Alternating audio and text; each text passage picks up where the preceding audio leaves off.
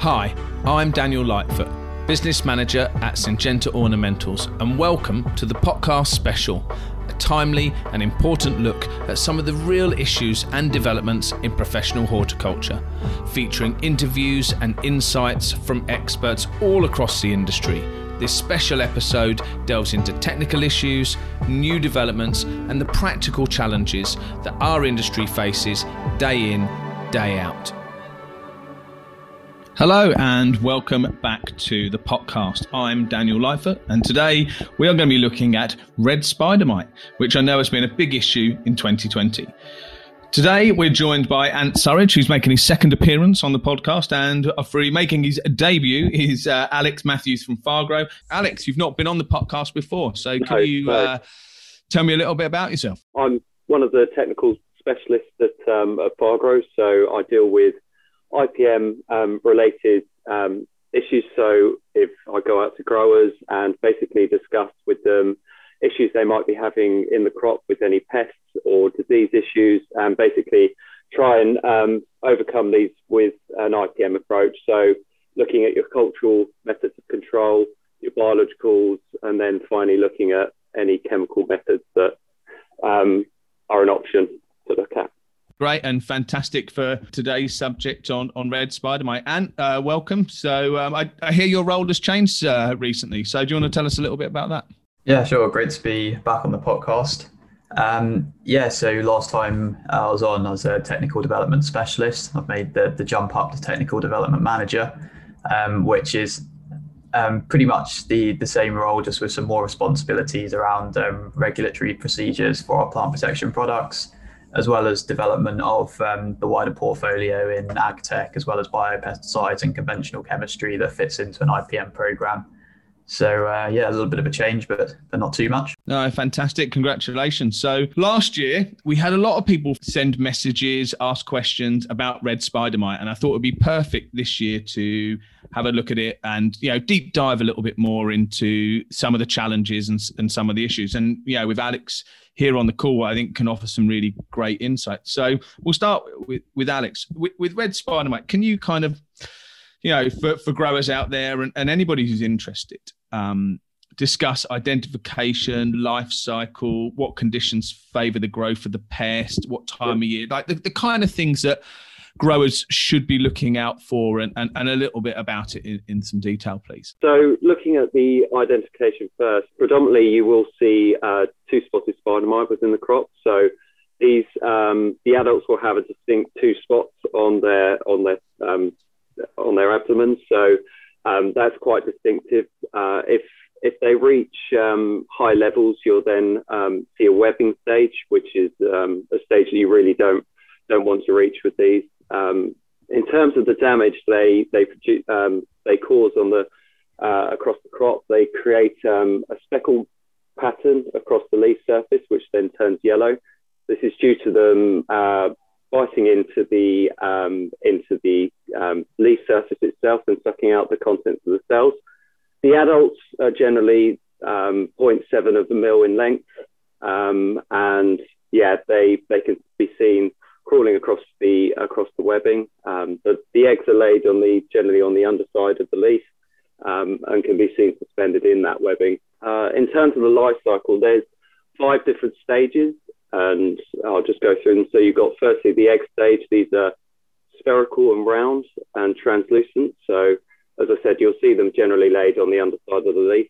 This is then followed by a larval stage, 2 nymph stages. So you've got the proto-nymph and the deuter-nymph stages, and then finally the adult.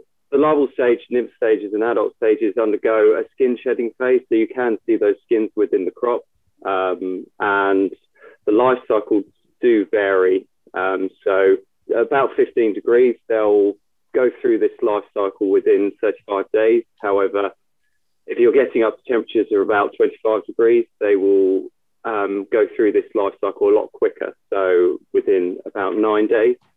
So you can see they can really rapidly reproduce within the crop and become quite a big issue within those heated environments. So they're really key to get on top of early. In unheated environments, they'll go through a diapause stage. So this is sort of like a hibernation state where the mated females will basically enter this diapause, and this is brought about by reducing temperatures, reducing day length, and reduced plant nutrition. They will turn orange, so they will. This is when they're in their microcolony state, so this is really a good time to sort of target them. And then they'll emerge. The mated females will emerge and then start up those colonies in late February, March time when the temperatures increase. And they favour the warm, dry environment, so low humidity, which is where they can rapidly reproduce within those environments. So temperature is seems like a real issue. So is that from a kind of preventative point of view, or something a grower needs to think about? Is it around certain temperatures is going to be the key driver here, or really important? Yeah. The temperatures are really key, and they're key for building an effective IPM program as well, because if you're using biologicals, you want to try and select your biologicals based on the temperature. It is a real key factor, and a factor that you need to look at if you're going to create that real effective IPM strategy.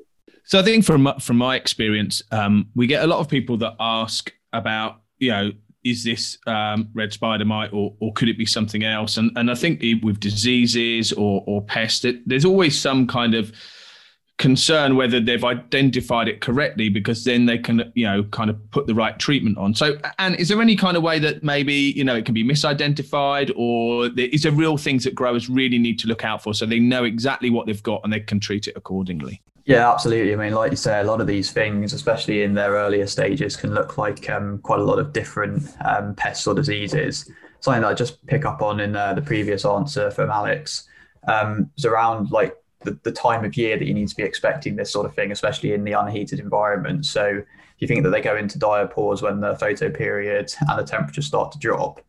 Conversely, as the temperatures start to increase and the photoperiod starts to increase, the days start getting longer, you start seeing the issues. So as you start heading into the warmer part of spring, you're going to start seeing issues. Additionally to that, the heat and the lower humidities are preferred. So that leads you to think that, edge effect is going to be a driving force in the areas that are going to start having infections first. So the edge of the crop can often be more susceptible. That's also doubly an issue if you've got open-ended tunnels or glass houses, and they might blow in from hedgerows. So it's worthwhile looking at that edge, as it often is for pretty much all pests and diseases, because it tends to be the edge that's going to get issues first. In terms of mistaken identity of different pests or diseases, something that growers have had issues with is around the speckling of the plants. So especially with hypernecrotic spider mite damage, it can look like deficiencies, specifically manganese deficiencies. So hypernecrotic damage is less common for a lot of growers. I think it was a bit of an issue in tomatoes at one point, but generally the speckling can be mistaken for nutrients deficiency, because what these spider mites are doing is scraping and sucking and pulling out the chlorophyll, which can give you that yellowing colour. So if you start seeing that as an issue in the crop, that could be a whole range of things. So it's worthwhile flipping over the leaf, having a look at what's there. In terms of the different mites that it could be mistaken for, if you were to see it, there's a few different species that are potentially going to be seen by growers. So two-spotted spider mite is Titranacus urticae. And the most common one that it's going to be mistaken with is the Lewis mite, which is Etrotitranacus. And that tends to be smaller than the common glasshouse spider mite. It's yellowish with dark spots. It's a similar life cycle and similar sort of leaf damage, but those 2 points at the start of being slightly smaller and being yellowish, those are the key giveaways. And that's important, obviously, for when you're constructing your IPM program, which macrobiological controls you're going to use, and potentially which biopesticides you might be using. There's one more species that potentially it could be mistaken for, which is the Paniacus species.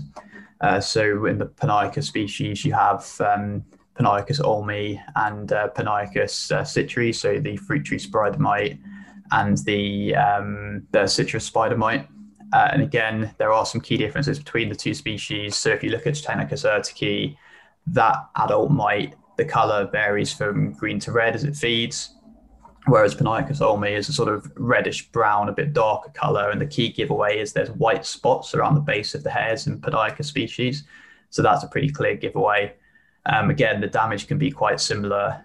The eggs look different. So if you see the eggs of Titanicus urticae will be transparent and round, whereas the Panaeca species are a dark red egg. So there are some key differentiating factors that you can look at. Again, with all these pests and diseases, there's so many out there and they look so different and they can be very minute differences. So I'd always say that if you are having issues, take pictures, send it into us at Fargrow Technical, or even put it in a plastic bag and then post it in, and we can have a look at it under the microscope and then use that to help inform your IPM program. But if they wanted a quick reference, is there any kind of key places you'd send them to look at? Google can always be a very difficult place to identify due to, if you put it into images, you probably get a million different things. So, where would you go as well as Fargrow? Maybe talk about how you can support a little bit in that area. Yeah, so I'd say, in terms of typing it into Google, you're going to get all sorts of stuff pop up. Generally, the first thing that pops up is the RHS advice on it, which does tend to be pretty good.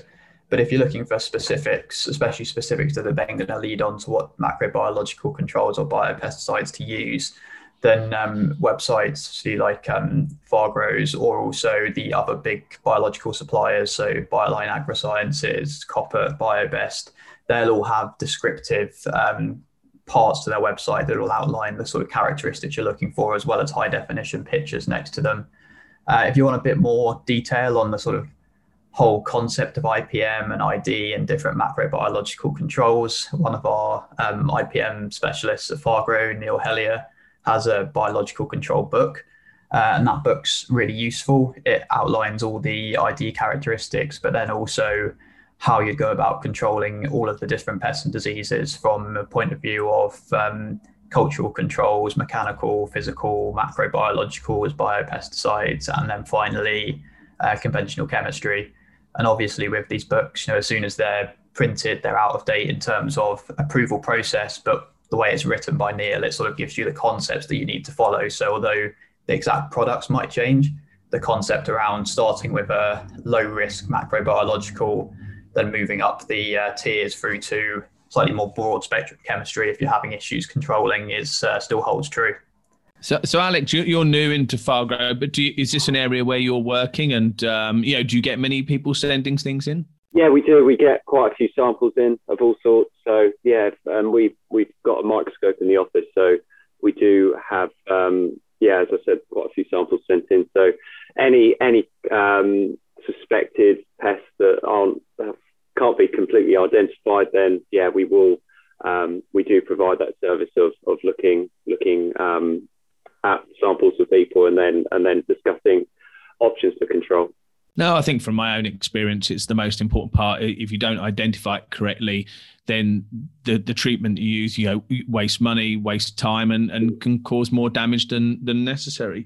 But talking about damage, how big, I'm not sure who wants to answer this question, but how big do the numbers have to get before you start actually seeing some damage? I know we want preventative maintenance, but, I guess that's not always the easiest thing to do. So is there a kind of threshold where you really need to keep it under control? Yeah, it's the webbing stage really that's key with these. And the webbing stage is really where you get the high populations of where it can create an issue for biologicals and also for a spray program as well. So, for example, when you reach the webbing stage, species such as Amblysseus can struggle to get across this webbing and actually into the colonies to target them. Phytocoelis is much better at this, but and for a spray program, it creates an issue trying to penetrate through the webbing itself and actually trying to eradicate those colonies from the crop. So I couldn't give a definite answer of how many is too many, but I'd say that stage is really where you don't want to get to, really, what you want to avoid.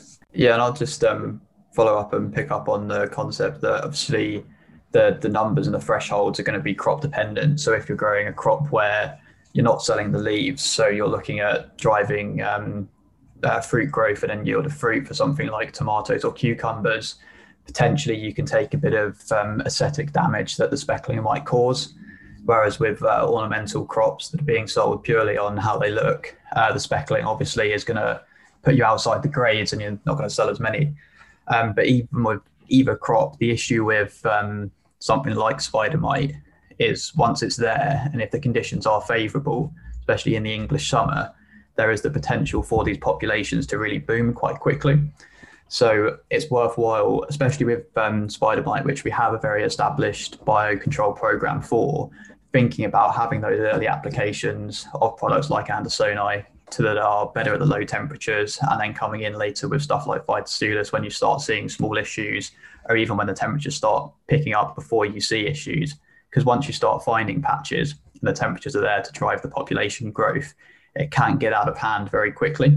Yeah, no, I think that's what brings us on, perfectly to probably the main point, really, in terms of control. So I guess there's always the debate of preventative, curative, IPM strategies. So can you, from your opinion, how would you go about kind of producing an integrated pest management, and how does that involve biologicals you've talked of, chemical controls, cultural? How would you build it kind of, and what do you think that the growers need to think about when they're doing that? Yeah, sure. So I'll use one of my favorite quotes from a guy called Charlie McKenzie, which is start clean, stay clean. So the most important thing you can do with any IPM program for any pest or any disease is try and have a clean start.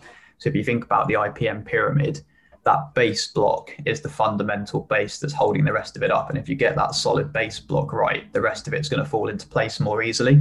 So if you can ensure that you've got a clean start, that's absolutely crucial.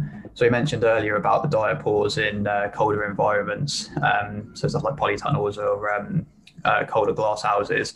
These spider mite can diapause in areas that you might not necessarily expect, so like in canes or around pots. So if you can ensure that you're keeping all of that sort of stuff clean, whether it be through using a cleanup spray at the end of the season, or perhaps using a cleaning spray in the off season when there's no crop in, or even looking at changing out the plastics, or perhaps putting in some new matting or something to try and reduce the percentage chance that there's going to be diapausing populations there, that can get you off to a strong start. As well as that, making sure that the crops that you're getting in are clean. So when you're bringing crops in, obviously you want to have a good relationship with your supplier of young plants anyway, but ensuring that when they're coming in, you're going through them with a hand lens, just making sure that there's nothing untowards there.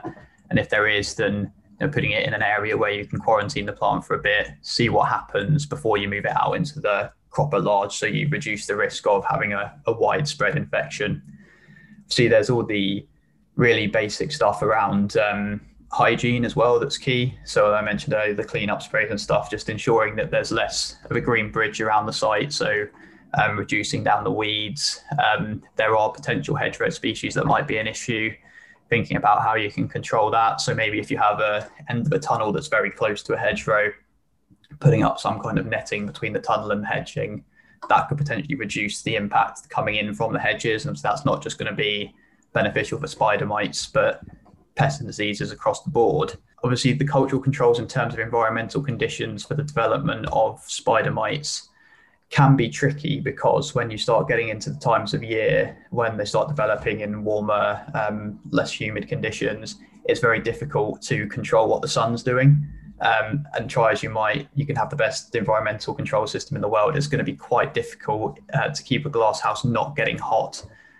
So often it means that that period's coming, so it's about how you establish that biocontrol program effectively before you have the spider mites becoming an issue. So on the biocontrol program, I'll hand over to Alex to outline a few of the macrobiological controls.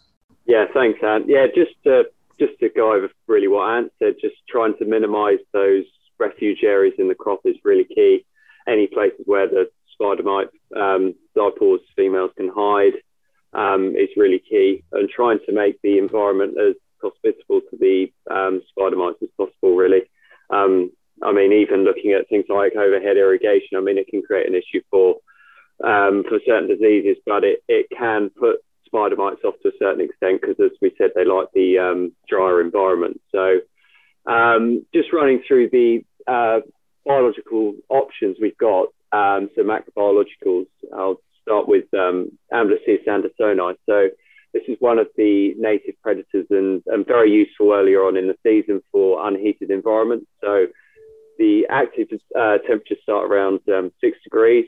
and it's really good for targeting those microcolonies of spider mites earlier on in the season. So trying to get into those microcolonies and actually try and eradicate as much as possible before they really take off into the season. So these native predators are really useful because they've got a versatile diet. So they won't just go for two-spotted spider mite. They'll also go after some of the other species of spider mite that I mentioned earlier, so citrus spider mite and fruit tree spider mite. Also various gall mites, and they will even target young thrips larvae. So yeah, really useful predator for early on in the season. And then moving on to Phytoscelis, this is the go-to predator that a lot of people turn to within heated environments, as it is so effective at targeting two-spotted spider mite. So active temperatures start around 15 degrees for this predator, and it is used as a curative method of control. So if you've got areas of hotspots of spider mites in the crop, so it's quite good to sort of we offer a 2,000 vial packet, and then people literally just go around the colonies and sprinkle them around the outside. So the spider mite, the Phytoscelis will eat its way into the colony and really effectively eradicate the spider mite from the crop. It's very mobile through the crop as well. So as we mentioned earlier, it can get across the webbing a lot easier than Amblyceus. So a good option for control for going towards eradicating the spider mites of the crop. The only issue is it has problems with lower humidity, which spider mites themselves favour. So you can have an issue where Phytoscelis won't move its way up into the top of the canopy. So you can have an issue where if you're just relying on Phytoscelis in the hotter months, you can get an issue where you'll get the spider mites webbing at the top in the upper canopy and the Phytoscelis sitting in the lower canopy. So under full enclosure, there's the predatory species that we also offer, which is Amblyceus californicus. This is a licensed predator, and as the name suggests, it has come across from California. This is much better adapted to the hotter environment and the lower humidities as well. So it's really effective at targeting these spider mites in the upper parts of the canopy. So you can complement the bioprogram quite well with these two predatory mites. So the Californicus will also target the tarsinemid mites and have that versatile diet as well. So it can also sustain itself on pollen. So it can keep itself going whilst there's quite a low pest pressure in the crop. However, it does have a preference for the spider mites. So it's really good at keeping those populations at bay. And then I'll just finally go into talk about Macrolophus as well, which is also a very useful predator. So we use this as quite a very good generalist predator to establish within the crop. So the key thing of this is to introduce it early, because it does have a longer generation time. It just takes a bit of time to get going and can require a bit of food supplement just to really kick it off. They also target whitefly, Tuscarora salutis, caterpillars, and leaf miner and aphids. But we use them often alongside banker plants in certain crops. So the banker plants are more desirable to the pests, such as aubergines that we use. So they effectively pull the pest species out of the crop and onto these banker plants, where the Macrolophus will actually predate them on these plants, and they will also reproduce on the plants themselves. So a really good method of effectively controlling pests within the crop. Yeah, it seems like there's a lot of things that you can do. And for me, it's interesting. I love that kind of start clean, stay clean. You start in a clean environment, you create the right cultural control, and you build a biological strategy around that. But, I think we've all been in environments where maybe we haven't managed to get it quite right, or there's other challenges, or the weather, really drives the pest in the wrong direction. So if you're looking at a cultural control, what kind of chemical options then may be available, or biological cultural options? But, if it gets established, what do you do then? Yeah. So obviously, it is one of these pests that once it kicks off, it can kick off pretty quickly. So as growers and as agronomists, we need to have solutions that knock it back down into line, so we can look at establishing a program of biological controls, which tend to not perform so well when firefighting. So initially, if we look at some of the biopesticides that potentially could be used, so there's some entomopathogenic funguses that are quite good on spider mites. So Beauveria bassiana, which is available as Naturalis L, which is going to have a label extension in the next year or so that will actually include spider mite, but we know it's efficacious on spider mites, and there's a lot of growers that are using it. This is an entomopathogenic fungus that will attach onto the cuticle of the insect, use penetration pegs and various enzymes to get into it, and then feed on the hemolymph within and then sporulate back out again. So it's one that you might take a while to actually see the insect die, but as soon as it's infected, it's not going to be feeding anymore and not going to be causing the damage or reproducing. So that's a really good product to use. Another one that's got quite quick knockdown are the fatty acid based products. So stuff like Tech Bomb or Flipper, as well as some of the other contact acting products like SB Plant Invigorator. These can be really useful, especially if you've got small patches that are breaking out. If you use something like SB Plant Invigorator, especially in a small spray bottle, you can clear up patches of spider mite quite quickly. That can be quite useful as well in ornamental situations where perhaps you're in a show area and you've got the public in and out, and there's a bit of hesitancy to use too much conventional chemistry. Stuff like SB Plant Invigorator is very useful for that, to just clear up small areas. So you've got your entomopathogenic funguses, your fatty acids that are very effective. And then once stuff really starts getting out of control, we have some key chemical options that we can look at. So abamectin as Dynamex, really key. It's an excellent product in terms of its very quick immobilization of the pest. It's contact and translaminar. So the reason that that's really key is we mentioned earlier that these populations, they can start to build up, start to web. If you have that translaminar action, you start pushing the active ingredient through the leaf, and you can target the spider mites that are scraping and feeding below. So that's really useful. The residues themselves break down relatively rapidly in sunlight. So there is the ability to integrate biocontrols back into the program. Obviously, abamectin, it integrates into a biocontrol program, but you have to give a window after application. So if you use some of the big suppliers of biological controls websites, such as BioLine, Copper, and BioBest, they'll have on there the number of days that you should be leaving between the application of abamectin and then the application or reapplication of biocontrols to make them work effectively. And the way we think of it is, at this point at the top of the pyramid, when you're starting to have issues that are out of control, there really is no other option but to use a spray like this to knock the population pressure back down, so you can go back in with macrobiological controls. Trying to firefight with the macrobiological controls will work eventually, but it's not going to be a very economically viable way of controlling. So abamectin is a really excellent product to knock your pest population back down, so you can go back down a few rungs down the pyramid, start reintegrating your macrobiological controls and your biopesticides. So a really, really useful product. Is that where you see it at the moment? It's very much integrated pest control with chemicals and biologicals. And I think trying to fit the two of those together in the right strategy. Yeah, absolutely. I'd agree. It's along those lines. I've had some quite interesting conversations recently with loads of different suppliers as well as growers, saying that there's these really ambitious and they're great goals to try and move towards regenerative agriculture and fully sustainable farming practices. The issue is, for commercial growers, if you go from one end where you're very used to using conventional chemistry very regularly, which a lot of the UK industry is still used to. I mean, 10 years ago, which is not that long ago, especially in grower organizations, they were using a lot of hard conventional chemistry, to now this point where we're looking at organic crop production, where you're just using macrobiological controls and just using biopesticides. It's a big jump, and the potential for things to go wrong there is quite large, especially with an inexperienced grower. Once they gain experience and confidence in the products and when to apply them and how to apply them, we know it is possible. But it's important that we don't try and jump everyone over that massive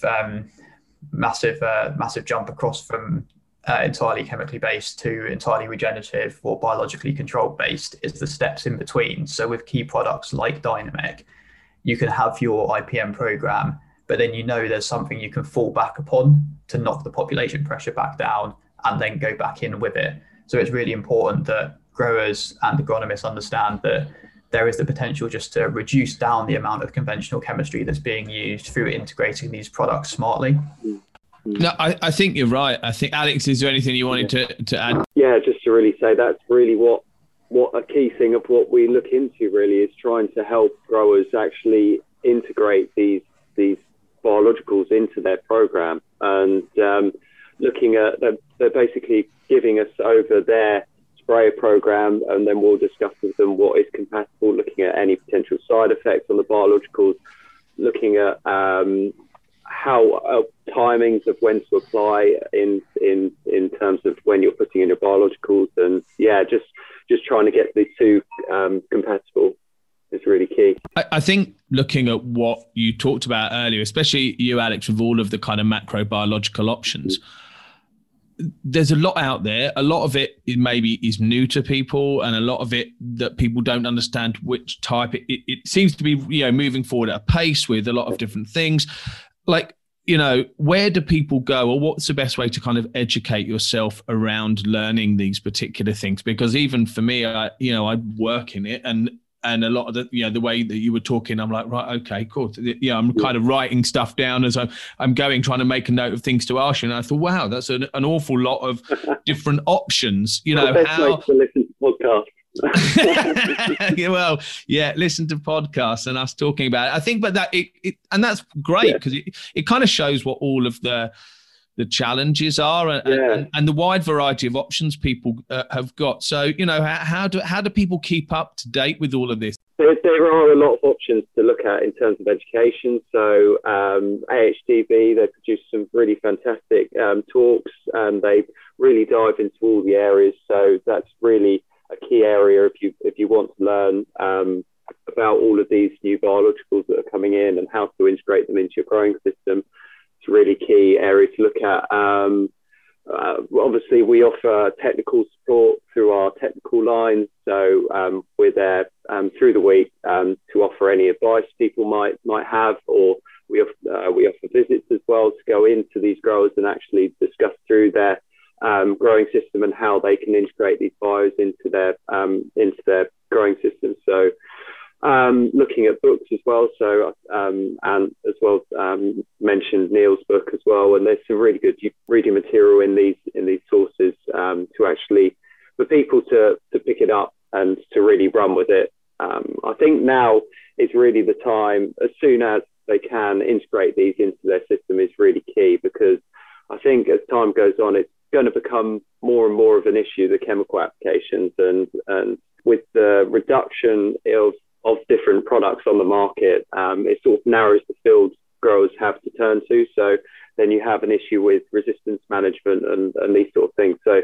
the earlier the growers can really turn to these sort of methods of growing is the better, really, in my personal opinion. No, and I work for Syngenta, and I'll concur. I think some of it's challenging. I think companies like us are working incredibly hard to support the registrations, but it is really, really difficult, especially in really niche environments like ornamentals. I think that's one of the challenging things. It's not like agriculture, where probably the scale allows that. I think we've all got to work very hard in ornamentals to kind of create the right opportunities for growers. And I think, interestingly, the biologicals will come under probably more regulatory scrutiny as time goes on, because if more people are using it, there's more exposure, there's more use, then I think then it will move, and there'll be even tighter regulations around it. So it's a really fascinating insight, guys. Thank you so much for participating in the podcast. Fascinating stuff, and